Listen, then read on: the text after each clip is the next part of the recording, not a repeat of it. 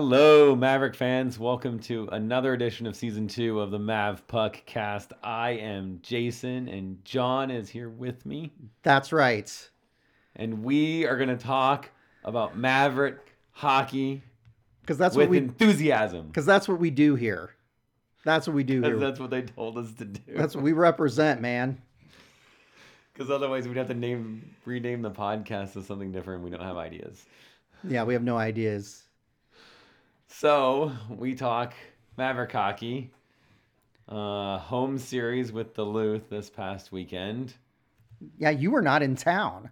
I was not. We were up in Minnesota. Actually, I had to split up this week because both of my daughters played in two different cities. So I was in Blue Earth. It sounds better than I love saying Blue Earth. Minnesota. Sounds, yeah. It's not that interesting, but had some good pizza. Well, good. The girls fought hard, so It sounded like I saw some of the updates you posted. It was interesting. They tied they ended up tying the last place team on Friday night. Okay. Fought back from 2 goals down 3 times to get a 6-6 tie, and then lost to the home team. Okay. And then beat. Who did we beat? I'm trying to remember.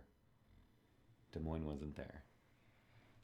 Anyways, we won the last game, and that got us a title match, a rematch with the team that we had lost to, and the girls just dominated on Sunday. It was really nice to see because I know they were kind of upset they didn't play the best against them and struggled at times, and it was a really close game. It was 2 teams that are pretty evenly matched, obviously between the 2 games, and so that was really exciting. And then nice.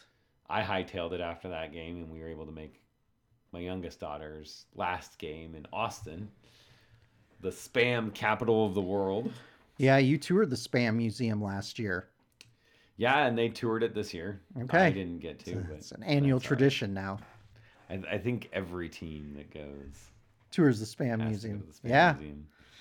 I'm glad that youth hockey's propping up the Spam Museum. It's good to hear. Well, Bridget and I were here because we're always here for UNO hockey home games. You saw better hockey, right? Than you saw? Yeah, right. I don't know. Did we? No, I think it's debatable. Did we see better hockey than you saw? It was another tough weekend for the Mavericks. Yeah, we got swept. So I had to watch online. You were there in person. What was your impression of the 2 games? Well, and you and I talked a little bit about this before the episode. Number one, UNO gave up a lot of shots at the top of the circles. Both games this weekend. Right. Uncontested shots. And that's tough. That's tough. You leave a team like Duluth out there to fire at will. They're probably going to get something through. I'm just saying. We've said it before on the podcast, and I've thought it all season around, is that, especially I think now that we're in NCHC play, that's when it really comes into matter. We need some guys that are willing to sacrifice the body, block some shots. Yeah, we had some tough turnovers too in our in the neutral zone, in our offensive zone, and in our defensive zone this weekend. Right. That's always rough when that happens. Yeah, I heard Gabnett talking about that on the post-game pressers. Okay. About the challenge that the team has with NCHC play. Just of what he said, not verbatim for what he said, was that you make one mistake and the puck's into the back of your net, and so you really have to. They're just having to kind of grow this team into learning to be a team that plays 60 minutes of perfect hockey. Yeah. Just a mentally very, very tough team is what they're trying to become, right. I think. I mean, you literally can't make any mistake. And the problem is with freshmen is that you start putting that kind of pressure on them. And inevitably, most of the time they crack. Right. They'll make mistakes when they're trying not to make mistakes. That just happens in athletics all the time. I mean, yeah. And early on, Seville was bailing us out of some of our mistakes, I thought, early on in the season. And against Miami and now against Duluth, I don't think he's been that. Like he hasn't made that kind of unbelievable, like, thank God he was there because the defense totally messed up type of things. It's like the defense messes up, and I mean he's trying, but the last couple series, I see what you're saying. It's kind of like it wasn't one of those things where you looked at the goaltender and said, the goaltender's play saved us this weekend. That did not. That really hasn't been a factor the past two series, I would say. And you really don't want that. I mean, you just don't want your goaltender to be the reason why you win games. You want them to be solid. You're really hoping the team in front of them will respond, minimize opportunities in the slot, do those types of things, and that did not happen this weekend. I felt a few of the goals that Seville let in were kind of soft. The first goal of the game on Friday night, I thought, I felt at least that was a save he would normally make. I don't know what it looked like from your end, so live. I mean, well, see, that's the thing is like live. It's a little bit different. It's always different live. It's tough, and they show us, like, if they do show us replays at Baxter Arena, they're very brief. You know what I'm saying? Right. You'll get a replay on there. It's not like we get it 3 or 4 times. That's what, my buddy Scott who sits behind us was like, I missed the replay. Could they please show that again? I mean, could they just, unless they're reviewing it for some reason, show it to us a few times. But instead, we seem to get highlights at these games a lot of times of the, the series that happened, right. Previously. You know what I'm saying? And then when they do show the replay, it's usually a single angle. Right. And that's the other advantage that you get with sometimes with TV coverage. A lot of times they'll show the replays and they'll show the multiple angles of it. Right. And that comes into play on Friday with Weiss's goal, or at least the one that they credited to Weiss. He comes off the wing on the face-off and challenges. I can't remember how they had their face-off set up, if they had the defenseman over there to move the puck around or not. And Jason, he came off and challenged, and a lot of people were like, oh, it was an own goal. And even the announcers for Duluth, I had said, oh, man, we shot it into our own net. And if you look at the replay, Weiss gets his stick in there, and it deflects off of Weiss's stick and up over the goaltender. So it's like, yeah, it's not the, crazy, he dangles it through the guy's feet and makes some ridiculous shot type of thing. But, I mean, that was a valiant effort from Weiss this weekend. And so I think he deserves credit for the effort that he put into something like that. But that's something that I was thinking, like, man, up there, where we sit, what does it look? I assume that it looked like they shot it in their own net. Yeah, I thought that they did shoot it into their own net, and I will tell you that they did correct that for Weiss. Oh. And they gave it to Abate. Did they give that one to Abate? Yeah. Because it's on, when I had looked before, it was on NCH, or it was on NCAA on OCHO. Yes, that's the way a number of entities had tweeted it, including Mav Puck on Twitter. And then because they switched to they had changed it from OCHO had changed it from a snapshot for Weiss to a tip.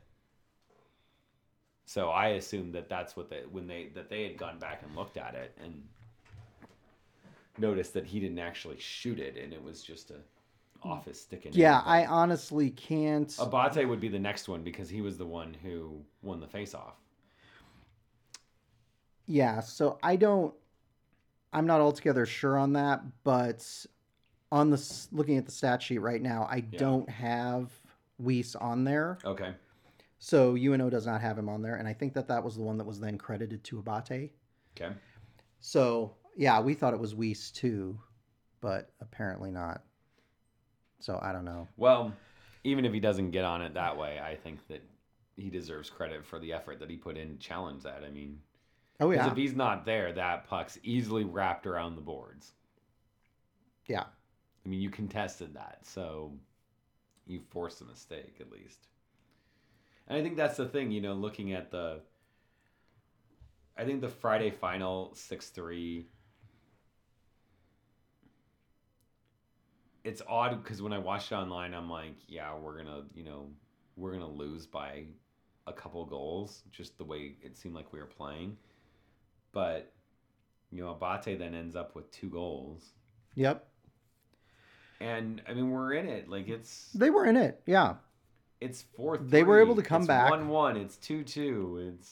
I know. And then it's just like, that was the craziness. That's that right after Abate's goal. That's that craziness, and it's that when you're most vulnerable as a team, is right after you scored a goal. We've said that on this podcast a number of times. Yep. Why do we keep giving up goals right after we score goals? It just kills us. And it's something you see with younger teams sometimes. I don't know what the staff can do, but I think Gabnet needs to do some things with these kids that really, focuses on that, like, mental toughness. That, like, never letting off the gas. Go, go, go kind of thing. Because, like, we score a goal and we kind of just, like, it seems like we take a breath, and I don't want them to breathe. Like, I want them just to be, like, you score a goal and you forget about it as quickly as you scored it. Right.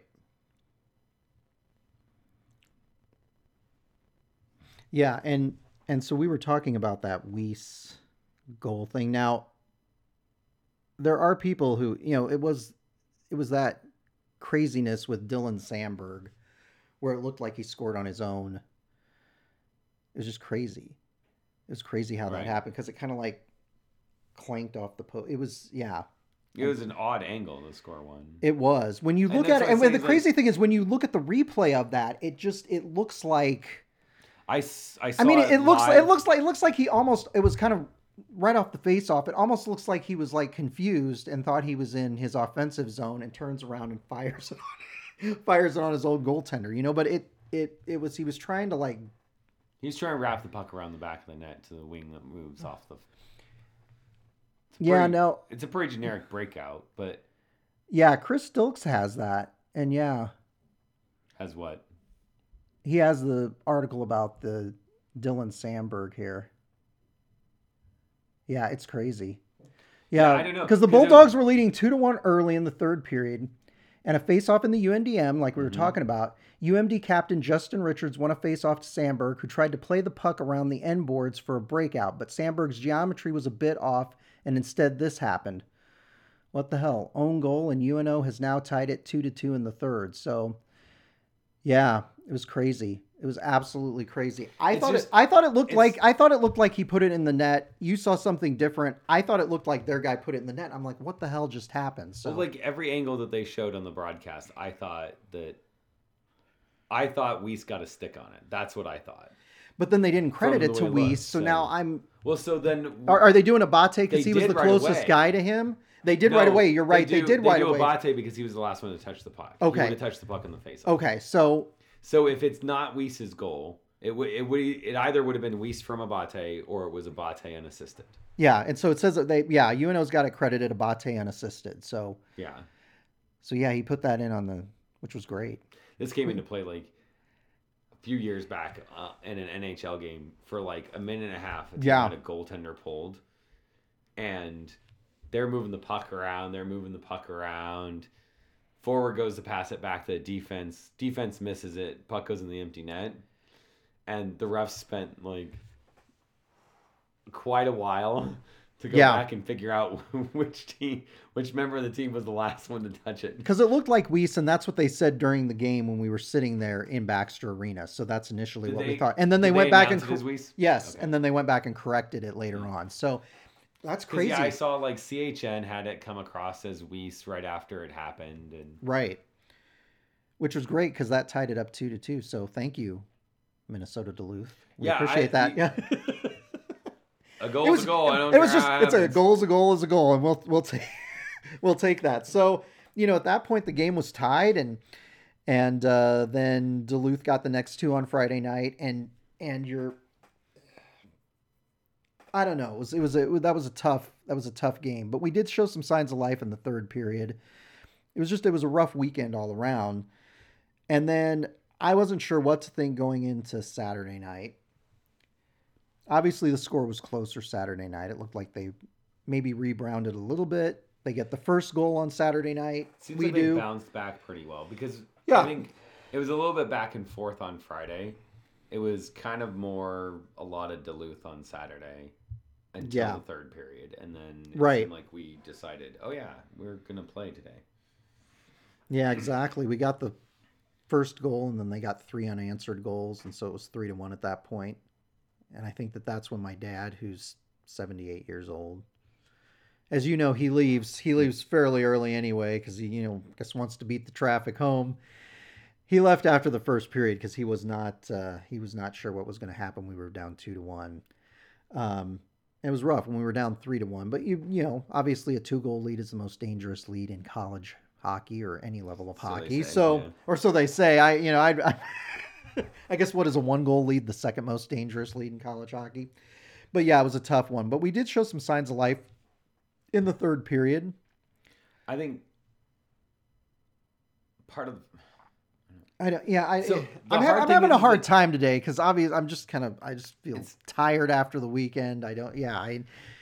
What I struggle with right now is that the last couple series that we've had, it seems like we're playing more like last year. It does. And that worries me. That worries me too. The one difference is, and I said it last week, and I'll say it again, it seems like these guys are willing to fight through things more than last season. They don't seem to get rattled as easily as that team did last season. And the other factor I think is that they have more depth than last season. Last season you had one line that could score, and that was basically it. Yeah. This time it feels like there's more depth. Now I don't know if player for player if we have the kind of depth that we need to go toe to toe with our NCHC foes. That's suspect at this point in the season. I think you might agree with that. Yeah, completely. We don't have a top end NCHC team at this point in time. But could we? I mean, there's flashes of potential. Could, yeah, there's flashes of potential. Ward, I think, hasn't been as productive as he was last year, but he's still playing pretty good hockey. Yeah, he's playing well. Weiss is playing better than last season. So that's Abate's a nice surprise this season. Sullivan's been a surprise too. Yeah, he's since he got into the lineup. Conley, I think, has been more physical than he was last year. Yeah, he's rock steady. Then there's the ones that you kind of go like, oh, I kind of hoped for maybe a little bit more with some of these freshmen. Wah was one of them. I kind of, stat wise, I'm thinking, oh man, if he can come in and he's big. That's the thing. You can't teach size, right? And you can't teach the wingspan, and those are two things he's got. Size doesn't matter if you don't know how to use it. And it seems like he's still trying to just find his way, and you got to understand that he's a freshman. I mean, it's not right. It's really difficult for you to expect a freshman, especially a freshman defenseman, to come in and make an impact. Yeah. And so, I don't want to give the kid, a hard time for it because I'm sure that he's putting in, a good effort. Yeah. And stuff, but I just you kind of hoped if we were, and then looking at it and saying like, what does UNO need to have happen to be a top 4 team and have, home ice in a playoff? And I'm thinking, these are the kids that really have to come in and be difference makers. Right. And we're close, but we just don't seem to have it. And I think that's what we saw against Duluth, like we're close. A few bounces go our way and those are different games. And, Seville makes some saves and all of a sudden, maybe we have a lead instead of, trailing by one.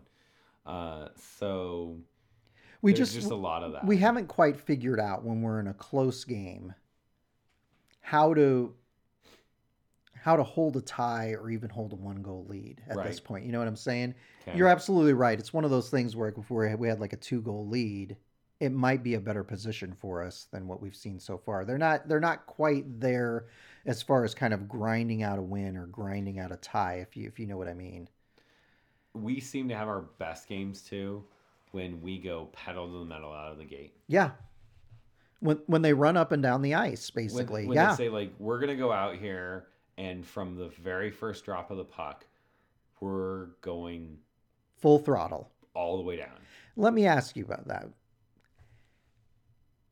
Does that seem to kind of contradict what we thought was going to epitomize a Mike Gabinet team? Because we had heard from people, and again, we're it's you and I are armchair analysts hearing from other armchair analysts. We had heard that maybe this, kind of this program was going to become a program that was kind of a more of a slow it down, more methodical, defensive, net out type of team. And as you pointed out so eloquently, we're a team that has had our successes this season running up and down the ice, kind of like those, Dean Blaze teams of, yesteryear did. And I remember when Gabinet first came in, he talked about that kind of net out sacrifice kind of hockey. Right. And I think he had a team that was better, especially defensively. Better suited with some of those defensemen that we had a couple of years ago. Yeah. I don't know that he has the team to do that. His philosophy and the things that he said at things like when we go to the dinners with the Mavs and stuff, the way he talks is more about responsibility right now. And if that's his MO and that's his idea for how he builds UNO as a program is, it's more about do your job, know what your role is, play in your lane, and as you said, play responsibly, do the little things right. Yeah. Put in an effort. Don't be lazy. Like, I think that kind of system can work, and you can still kind of do both. Like, you can still have defensemen that are very much a crash and protect kind of defense style, right? But the transition game becomes a challenge because those defensemen not only have to be able to do that, they have to still be able to move the puck. Right. And that's a very unique thing to get someone who's willing to play that kind of game, but still capable of hitting tape-to-tape passes. Yeah. And you can tell the games where we struggle because, I'll talk to some of the guys that I know there at the game in the first intermission. I'm like, it's not going to end up well for us. We're missing too many easy passes, simple plays. And then you start passing up the good play to try to make something crazy happen, and then you have those bad giveaways, and then we're screwed again. So it's tough. And, the thing was, we had heard that they worked on the penalty kill in practice last week. And quite honestly, if you look at this weekend, UNO was good on the penalty kill. They killed off a full 5 penalty. So we didn't give up a power play goal on Friday night, which I thought was terrific. And anyway, I think we gave up 1 on Saturday night, but it was tough. The shorthanded goal that we gave up on Friday night, that was or was that Saturday night? Yeah, Saturday night. That shorthanded goal we gave up to make it 2-1. That was kind of a momentum killer right there. Yeah, shorthanded goals kill you. They do. It was just tough, and hats off to Duluth. They were a team that was, they were willing to step in front of everything. They had no fear once they established their forecheck. Right. It was a tough deal. It's just tough. I can tell. Jason and I sound completely low energy on this podcast. One of the things I do think, and let's look at more aspiration. It would be interesting to know what kind of goals the team has for itself, aside from the doing the small things right, winning shifts, winning in certain zones of the ice. It would be interesting to know going into the season if they, as a team, because we don't know this, we're not flies on the wall. We have no idea. Do they have like aspirational goals? Like, our goal this year is to finish whatever place in the conference or to win this many games before January 1st. It would be interesting to know if they had those kind of aspirational goals, because sometimes those things can help motivate you to do the little things right, whether it's in sports or whether it's in life. I know for me, sometimes, I can get up and do all the little things I'm supposed to on a day-to-day basis in our business. But sometimes if I have a bigger goal, like if I have a goal that, I want to bill $1,000 a week, because I've done that during certain years. I'm like, this year I want to bill $1,000 a week. And I'll do a lot of things that I wouldn't normally do in order to achieve that goal. Mm. And so even if I don't hit the goal, I will inevitably have made more money in the year by doing those things. And again, it'll kind of force me to start to do the little things, put the pieces together, force myself out of my comfort zone to get that goal accomplished. And there's plenty of books out there I've read that talk about that, like not setting goals that are easily attainable because you want something that's constantly out of grasp. You can still do. Yeah. Like you don't want it to be impossible. No, exactly. You don't want it to be like we're going to come into the season, we're going to win a national championship in hockey. You don't want it to be that, but you want it to be something that you feel like you can do. It's still going to be a challenge, but it keeps you moving because you're constantly trying to reach out and grasp it. Home ice in the first round. Right. Like, that's like, okay, well, there's a lot of things that could go wrong that we wouldn't necessarily win a championship, conference or national, right? Right. But it's a long season. Yeah. Put in the work. Home ice could be, that kind of thing. Like our goal's fourth place or something. Yeah. Yeah. The funny thing is like I talk to the guys and I don't get the impression that there is that I know, and I didn't. Yeah, sometimes coaches and players are a little bit squeamish about mentioning that because they don't want to, you know what I'm saying? They don't want to, but they don't want to set an expectation. But I do wonder, let's take them at their word and let's say that there isn't something like that. Should there be something like that for this team to hang their hat on? Because otherwise, what do you get motivated for? You know what I'm saying? Because you and I, look, I'll give you an example, like diet and exercise. There are some people who can get up, they can go run 3 kilometers a day. They can, have a protein shake for breakfast, eat a bowl of fruit for lunch, and have a chicken breast and broccoli spears for dinner. And they're completely happy with that. And they don't need some external motivation to do it. If you're talking about me, I need to have a goal, like I'm trying to lose 20 pounds or something in order to want to do those things. You know what I'm saying? Something that's a bigger kind of a macro goal that I'm trying to achieve. And so I do wonder, if they don't have that kind of goal, does it make it harder to do those little things right on the kind of the shift by shift basis? If you're not we're doing this because we want to get here. Okay. You know what I'm saying? I don't know. This is very much an intangible type of conversation, but it does make you wonder if something like that they have a benchmark like that they're trying to hit or not. And I just threw that out just for argument's sake, because I don't know, because we don't hear a lot about that as fans. So our reoccurring segment on this has been Players of the Weekend. Players of the Weekend. Do you want to go first so I don't steal yours, or do you want me to go first and risk it? No, I'll go first. That's all fine. Right. I'm going to go with Joey Abate. I'm going back to where I was in October every week. Was that who you were going to pick? No. Okay, good. So you were safe, but yeah, I knew you were going to pick that. I'm going with Abate the whole weekend. Yeah. Including that unassisted goal off the face-off that Duluth scored on us. But yeah, I'm going to go with it. How often can you say that a lost face-off works out for you? But I'll tell you what, he had a really good game on Saturday night. And I felt like watching him Saturday night, I felt like he was, because he didn't quite have the series that I thought he was going to have against Miami. So I felt like he was back this weekend. And I was glad to see that. Yeah, he's a player I've enjoyed watching this season. And I was a little worried about him going into Saturday's game because I didn't think he had a good performance on Friday. I didn't think he had anything above average kind of No, I can understand that. But he gets that first goal on Saturday. Yeah. And I really think that helped kind of, I was hoping it was going to help set the tone for a win. It didn't go that way, but yeah, so Joey Abate again.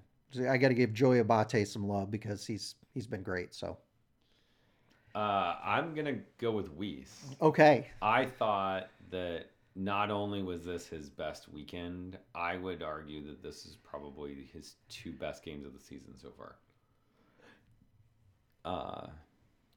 He really the one thing that impressed me with him on this weekend was the power play.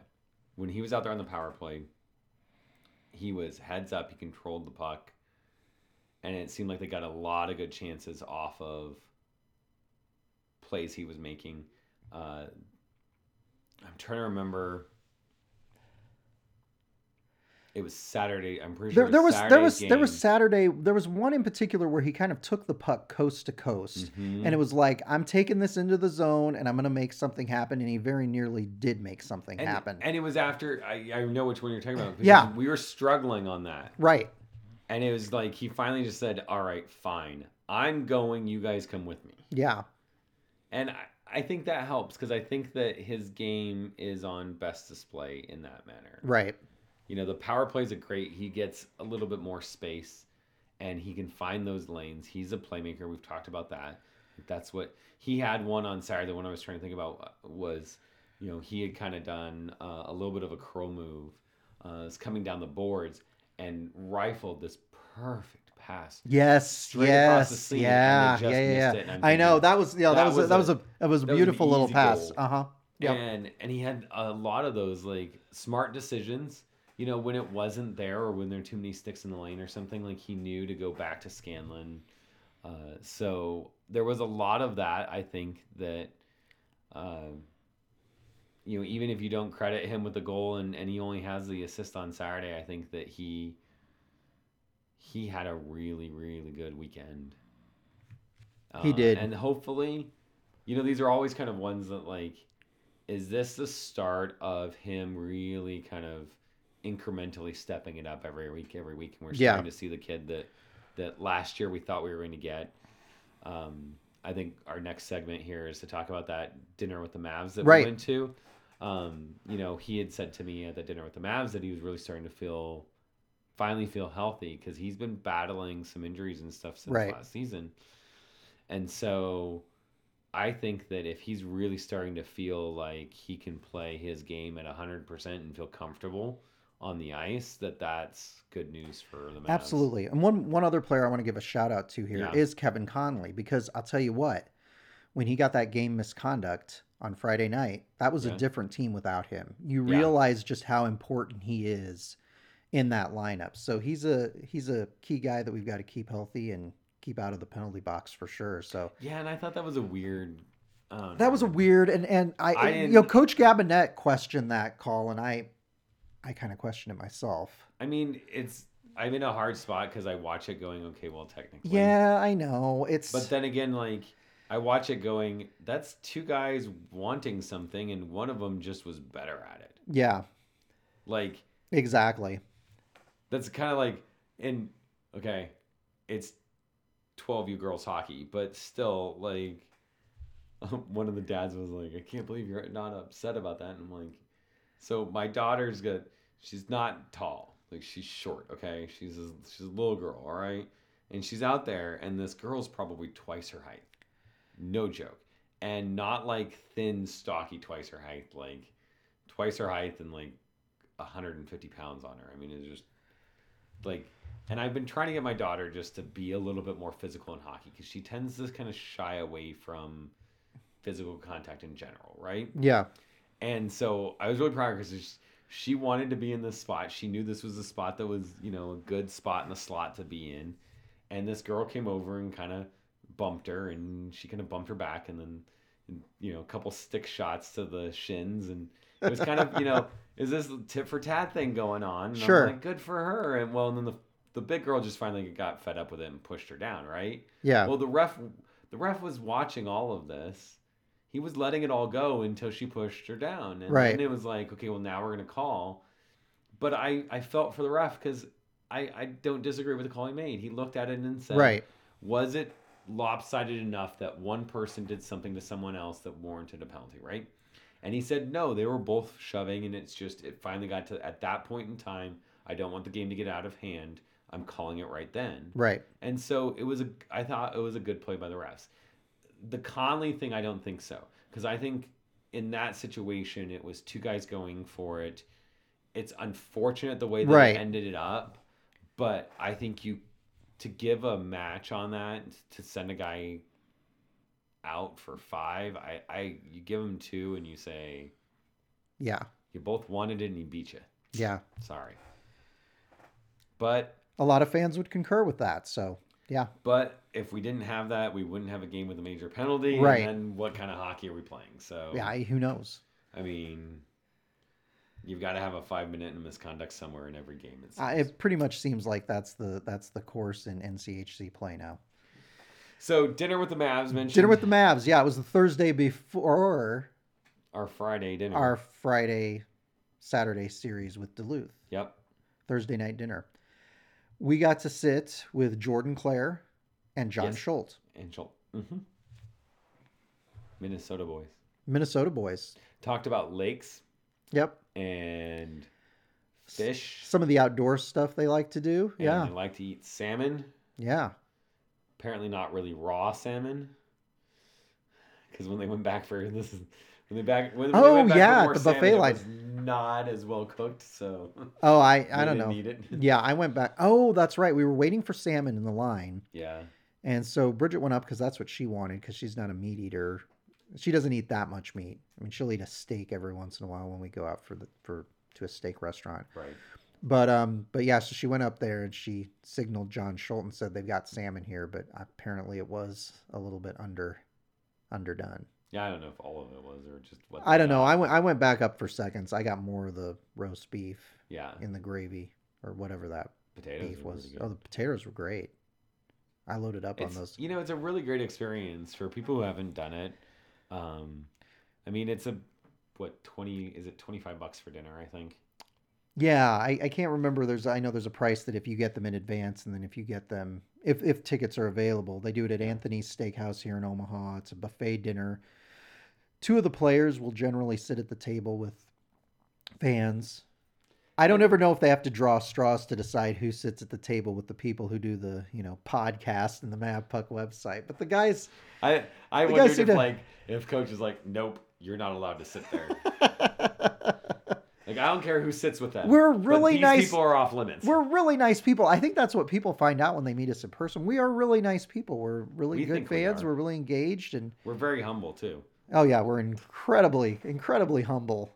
We're just more humble than everybody else. That's what makes us so great. That's right. Trev Alberts talked, which was really fascinating. I really appreciate him coming out to the dinner, because he's not one that I have not heard him speak like directly like that before. It's been a while. Cool. Early on when he was hired in 2009, at that point, he did a lot more public appearances and speaking engagements with fans. And he's always really interesting to hear. And it was kind of fun to hear him, because obviously those early years, the stuff that he talked about is a lot different than the stuff he's talking about a decade later. So it was pretty interesting. He gave a talk at the Omaha Press Club back in October.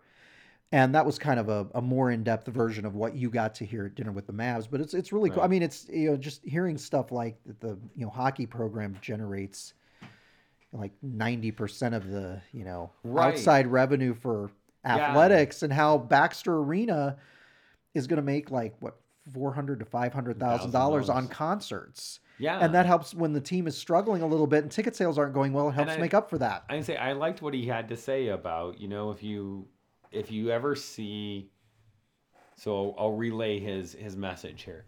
If you ever see a concert or a entertainment event, we'll say, at Baxter that you want to support or you think would be interesting, go and pay the money and go see the show. Because I don't think what a lot of people realize is that that's actually money that gets back to university athletics. It is. A lot of people would probably just assume most of it went to the artist and all UNO got was money to cover expenses or something.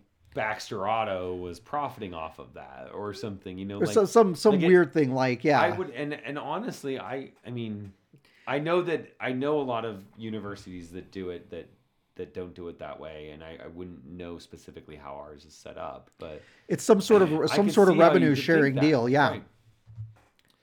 So, and even things like they have youth hockey tournaments there. They have the curling events and things like there. The was it before the Winter Olympics 2 years ago?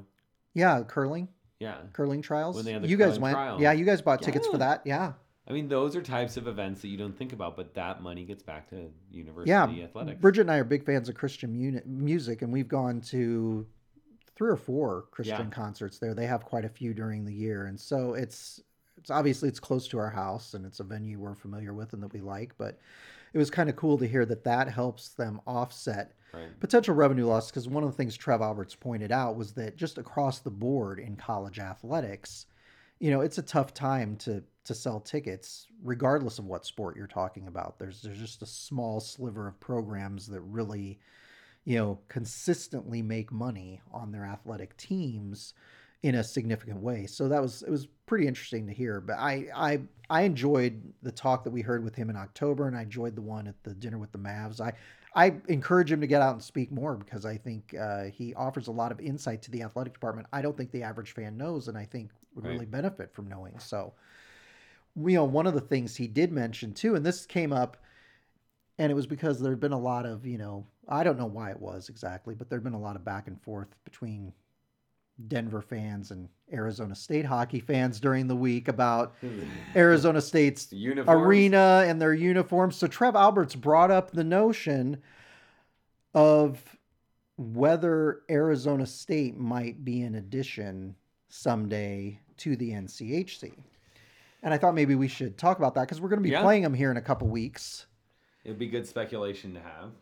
So, do you want me to give my? Okay, I'll give you my thoughts. I know some people are against the idea of messing with the current balance of teams in the conference, and I certainly am sensitive to that, and I understand that. However, when UNO started as a program back in 1997, they very much wanted to get into the WCHA. They kind of got the cold shoulder from the WCHA at that time, because the WCHA was getting ready to add Mankato to the conference. Mankato had just gone Division I. And so it didn't look like UNO was going to get into the WCHA. And there were a number of prognosticators in college hockey that thought UNO should be part of the independent conference that was looking like it was going to form, with schools that were independents at that time, like Air Force, Bemidji State. You had Wayne State in Detroit, Michigan was playing Division I hockey. You had Findlay in Ohio. You had Niagara.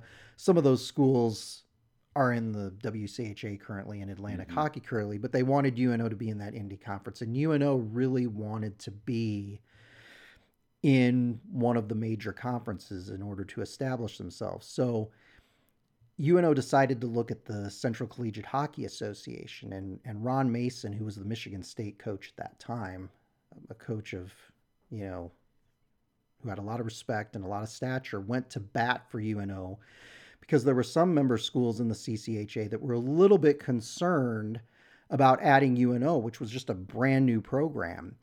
Part of the reason was because the CCHA had invited schools like Kent State, and I think Illinois Chicago was one of the others, but I know Kent State for sure. And Kent State, ended up in the conference, and then their program folded a season or two later. So there was some kind of wariness about adding UNO, but Ron Mason went to bat, and I think it really has helped UNO kind of become the program that they are and achieve the stature that they are. And I don't think without those early victories as far as conference affiliation that we would necessarily be in the National Collegiate Hockey Conference today. So, long story short, when it comes to Arizona State, I'm not really willing as a fan to be kind of snobby about this. They haven't paid their dues and they haven't done this and that. I do think that they need to probably, break ground on their own arena down there in the Phoenix metropolitan area, because I think that would probably help their cause. But I'm not necessarily willing to close the door to the idea of Arizona State. I actually think it might be kind of fun and a neat dynamic to have them in the conference. I look at it a little bit differently. Okay. I don't care if they've paid their dues. I don't care how long they've been a program. Okay. I think that it has to be a good fit for all of the teams in the conference. Okay. There's some appeal, like a pro-con kind of analysis, right? Like there's some appeal about the idea of like every year you get to go out to Arizona. Yes. Jason, also, I want to go out every January. I want to go January or February. I want to go to Arizona. I think that the challenge becomes like the cost, right? Like right now, you can bus any of the NCHC teams can bus to the other teams. Like, right. It's a long drive for Colorado College to Duluth, but now I know you can do it. Yeah, right? Exactly. I know UNO could, but I know in certain seasons UNO, for example, has bused to Miami and bused to Western Michigan. Now, in the last couple seasons, I know they've gotten back to flying to some of these series so that the players won't be as dead, worn out. But you make that choice. Like you have the possibility to save some money to do that, right? You can't really bus to Arizona. I mean, maybe Colorado College could, but it would still be a long bus ride. So now every team's got the expense of a flight weekend, right? Yeah. I mean, it is a direct flight from Omaha. The other thing I look at is and so you're that's almost like an Alaska example. You've got the added cost. It's an expense, yeah. Right. And then you've got what I think Trev Alberts had said at the dinner with the Mavs when he was talking about some of this was when the NCHC started, there was a lot of friction lines that faltered. There were a lot of things that shook out kind of oddly with the CCHA and the Big Ten and the WCHA right. Because, all these teams are getting schlacked from one to another and who's getting what and what kind of conference is it going to be. Thanks a lot, Penn State. So I look at that saying every team, when they brought in teams to the NCHC, was committed to hockey being right a if not the top program at that school, a very important athletic program. Exactly. Right? I look at Arizona State going, is that a hockey school? Like, is that program important? I completely understand because they are a Power 5 football institution. The question is, are football and basketball really the important sports to them? And is hockey just kind of a fun hobby that they're working on at this point? So how much money? I mean, they don't have a...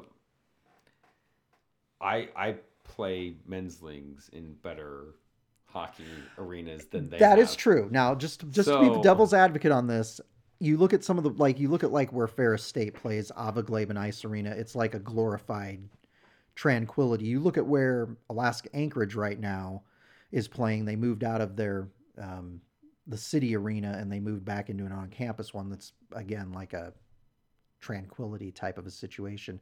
Now, obviously, those two teams are not in the NCHC, so you can make the argument. Well, there's a reason that they're not in the National Collegiate Hockey Conference.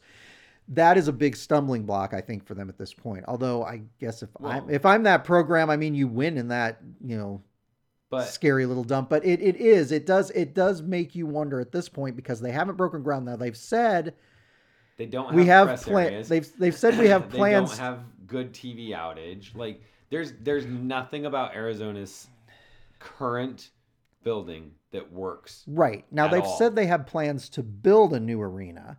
But until they actually do, but it's kind of shut up, right? It's kind of like us with our on-campus arena. Everybody thought UNO was insane when they wanted to move on campus because they were playing in the beautiful arena downtown.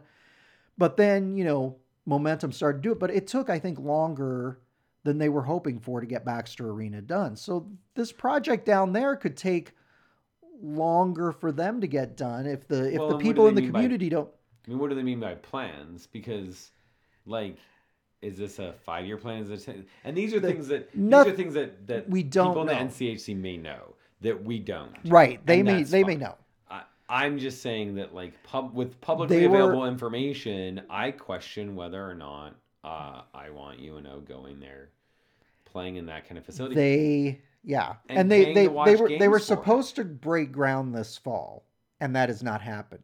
Now, I don't know if there's some huge hang up or if it just hasn't happened yet. I don't know. But you're absolutely right. The facility is definitely not up to par with the peer institutions in the National Collegiate Hockey Conference. And then the other part of it, I think, is what does the conference makeup look like if you do bring them in? 8 teams is a very ideal way of doing for playoffs and whatnot. Right. 10 is an even number, but 10 gets a little trickier. So if you brought in Arizona State, brought in Arizona State and let's just say Mankato. Right. Because they seem like they'd be the most. Right now, you play every team twice except for 2 teams. Right. There's one team that you only play in their building. There's one team that you only play in your building. With 8 teams, that's how it works out, right? Right. Okay. So if we bring in one more team, now do you have 4 teams that you only play once? I can't remember. Obviously when UNO joined the CCHA, then it became 12 teams, but the WCHA was 10 teams for a number of those years back in the mid to late 90s through the point when UNO and Bemidji State ended up joining the conference. It can be done. I guess, they may have to switch to like the NCHC Final 5 at the end of the season. Then you get the issue. Like, I don't like odd number of teams in the conference, I think is what I'm getting to. Is like, I kind of say, I would bring in Arizona State. If you've got to bring at least another, because I don't think 9. I wouldn't do 9 teams either. Right. No. Because then just like, okay, well, right now, every team plays NCHC. And when we get into the spring, it's every NCHT team is playing, and they're playing another NCHT team, right? You got 9 teams. How does that work out? No, that's a weird scenario where it's like the last place team. You could do, like in the CCHA days, that was the weird thing about it. It started off as one thing, and then it evolved into where the top of the 12 teams, the top 4 seeds had byes, and then 5 through 12 played the first weekend, and then the winners of those games went and played the 4 teams, the top 4 seeds that had the bye week. If it's 10 teams, then you can get into a kind of a weird situation of, do the 2 last place teams in the conference just not make the conference playoffs at the end? You could see them doing it that way. I remember. Yeah, but then you have that's lost revenue. It is. It's lost revenue. Then you go the opposite way and you say, okay, well, let's give the top 2 teams a bye. So now we're going to bracket it out. And you're going to have top team on the left and top team on the right. And then you're essentially going to work it into. Or you could do it like the WCHA did it when they were 10 teams. And then you have that situation where didn't all 10 teams play each other, and then the 5 winners moved on to the Twin Cities for the conference championship. And then I honestly, off the top of my head, I can't remember how the WCHA Final 5 was structured, but was it a deal where 2 teams? Final 5 is weird. Was it a deal where like one of the teams got a bye or 2 of the teams got a bye or some? I don't know. Anyway, we didn't. Yeah, obviously Jason and I did. It's a weird way of doing it because you have an odd number of teams, so someone has to not play, and someone's got an. Or was it the bottom 2 teams had like a play-in game or something? And you can do a lot of those things. A lot of times it's an extra game. Yeah, and I know. That works as long as you have a neutral site thing. But if the NCHC ever decided to do like it seems like a lot of the other conferences, like the Big Ten, are doing, and go to campus sites, that type of system wouldn't work very well. You know what I'm saying? Right. So, which is where I say, like, you could do something where you have 10 teams. You've got top 2 teams are automatic onto neutral site. Right. That's for coming in first or second in the regular season. That is your reward. You could do something like that. Sure. Right. So now you've got 8 teams. Right. So your 8 teams play home site, where 4 of those will win. 3, 4, 5, 6 are home sites. 7, 8, 9, 10 go to those seats. Okay, yeah.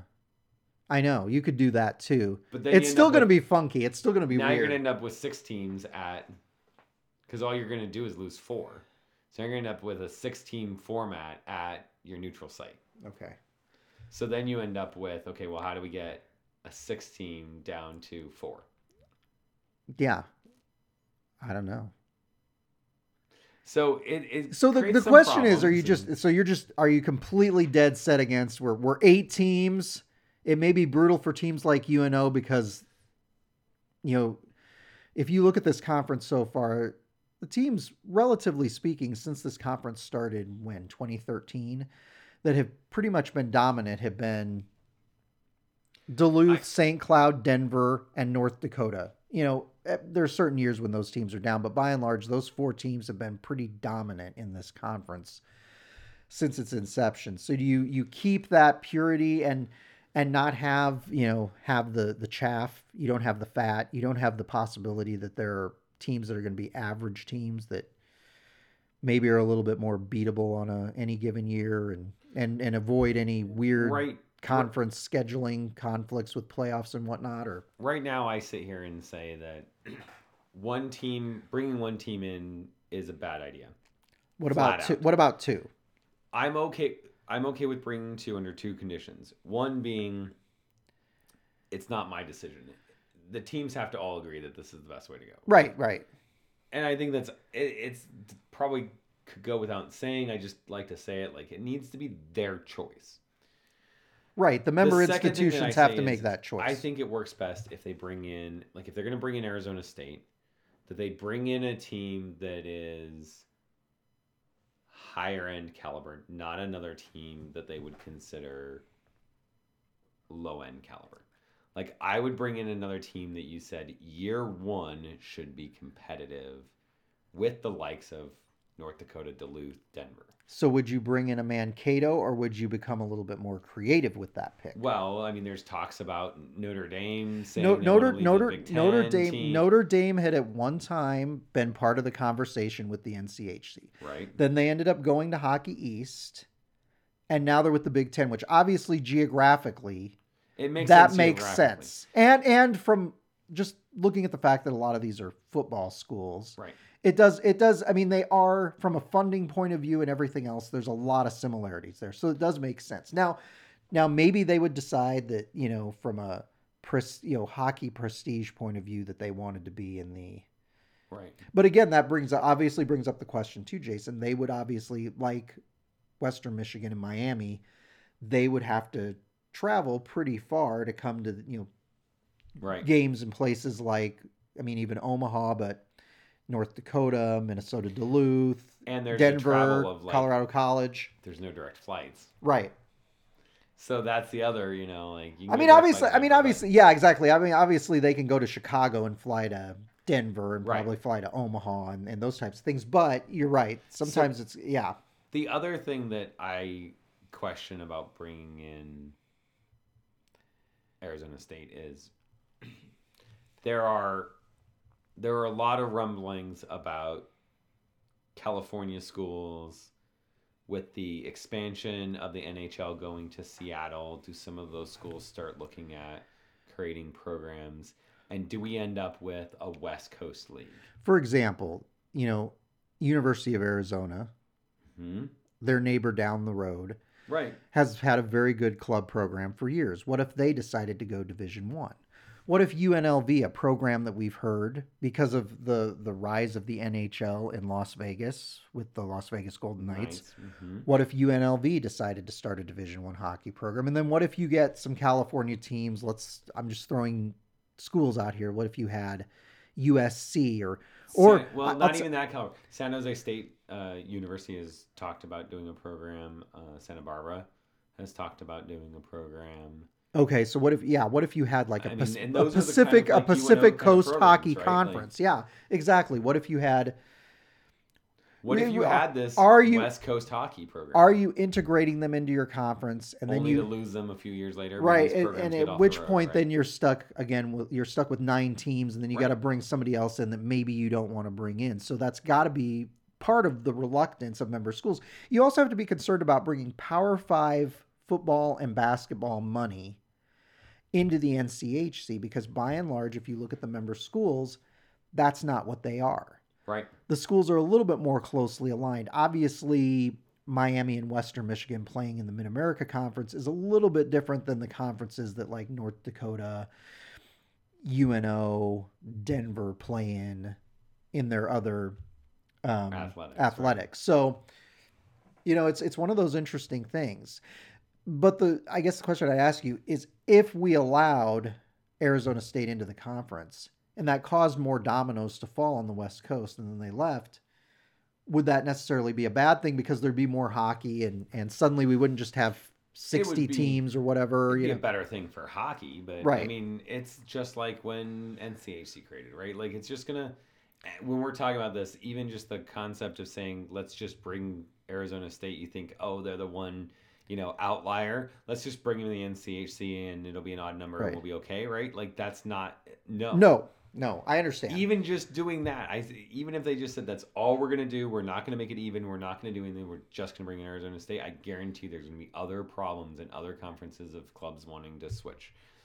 So whenever you start talking about this, you start talking about dominoes and what else is going to fall. And we don't, as the NCHC, want to be responsible for pushing that first domino right, down. We don't want to hit the button. Well, and another consideration, too, with Arizona State, quite honestly, is they've been good the last couple seasons, and right.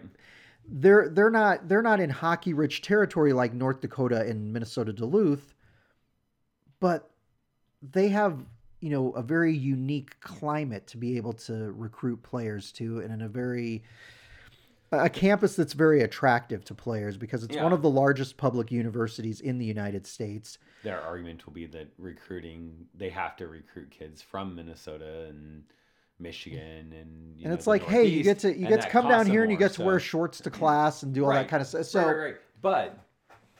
But Minnesota's, like, if I've got a $100,000 recruiting budget in Minnesota, that's going to go a long way.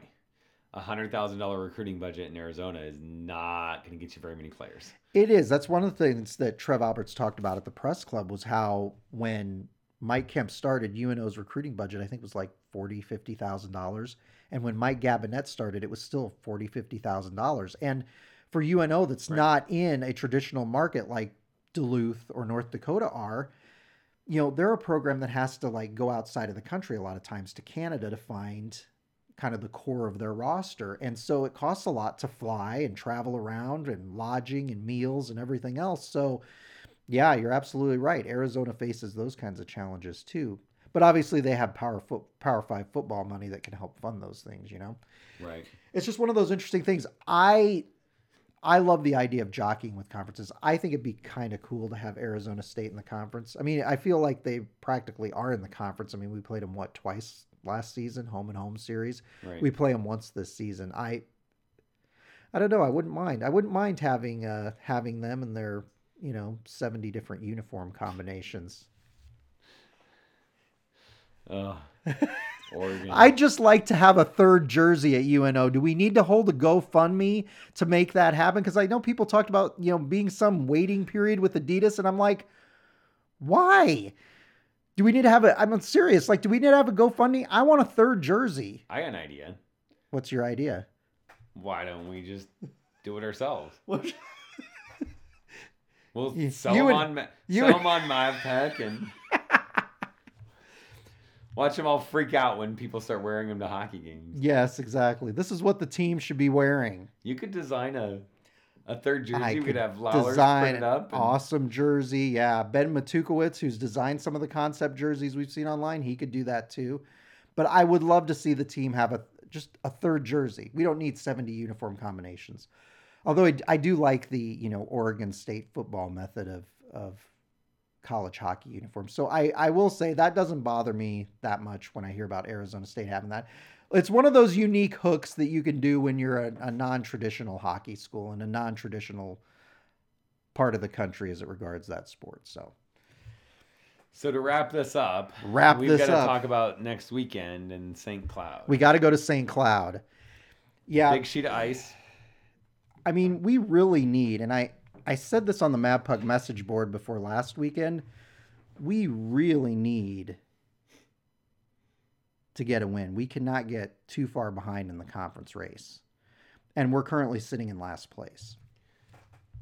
But we're 4 points behind Miami in 4th, so we are.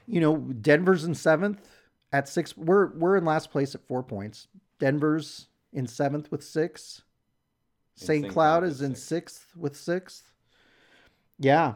Colorado College has 7. So we're within spitting distance of all those teams. And like you said, Miami, which is sitting in 4th place, and they got swept by St. Cloud last weekend.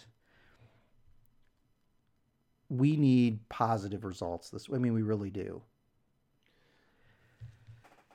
Yeah, I can't argue with that. And it's tough. St. Cloud isn't the same team. They lost that talented senior class that they had last season. Yeah. But they've still got a lot of talented players on that team, and they're probably feeling a little bit more confident after that sweep against Miami. And even before that, the last couple weeks they've been playing better hockey than when they started. So unfortunately, I think we're going in there when they're on the upswing. We are. And St. Cloud is a place where we haven't had a lot of success over the years. Again, it's the big ice. I don't know why. We better be practicing at Tranquility this week. Yeah, I know in years past they've gone out and practiced on the big ice at Tranquility. So I don't know if they are or not, but I hope they are too. So yeah, this is going to be an interesting series. This was one where earlier on this season we might have thought UNO stood a chance. This is our one and only series against St. Cloud this season. So this is the only chance we're going to see the Huskies. I don't know which direction to go. Last week you and I both picked that UNO was going to get swept by Duluth, and they got swept by Duluth. So this weekend, I don't know what direction I want to go, but I'm going to be a little bit confident. The team needs a win. They can't get too far behind in the conference race. That's the big thing. Right now, they're within spitting distance of 4th place. Getting a win or two would be huge. Getting a tie at this point would be huge. I'm going to say that UNO goes in there and they split. I'm going to say that the team is fed up. They're tired of losing. Okay. They're tired of the 2 previous home series where they get swept by Duluth and we tie and lose to Miami. They're going to be mad. They're going to be angry. And UNO is going to go in on Friday night and they're going to get the job done. So win Friday, lose Win Friday, Saturday. Lose Saturday. Okay.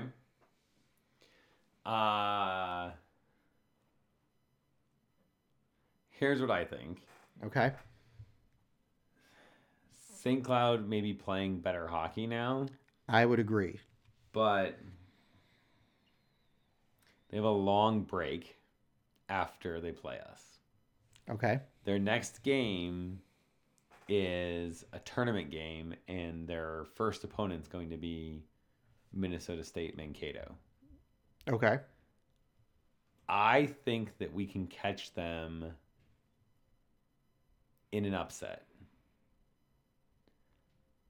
I'm hesitant to say that we can win them both. Okay. I wouldn't be surprised if we go in and we eke out a tie on Friday, but then we're able to win outright on Saturday.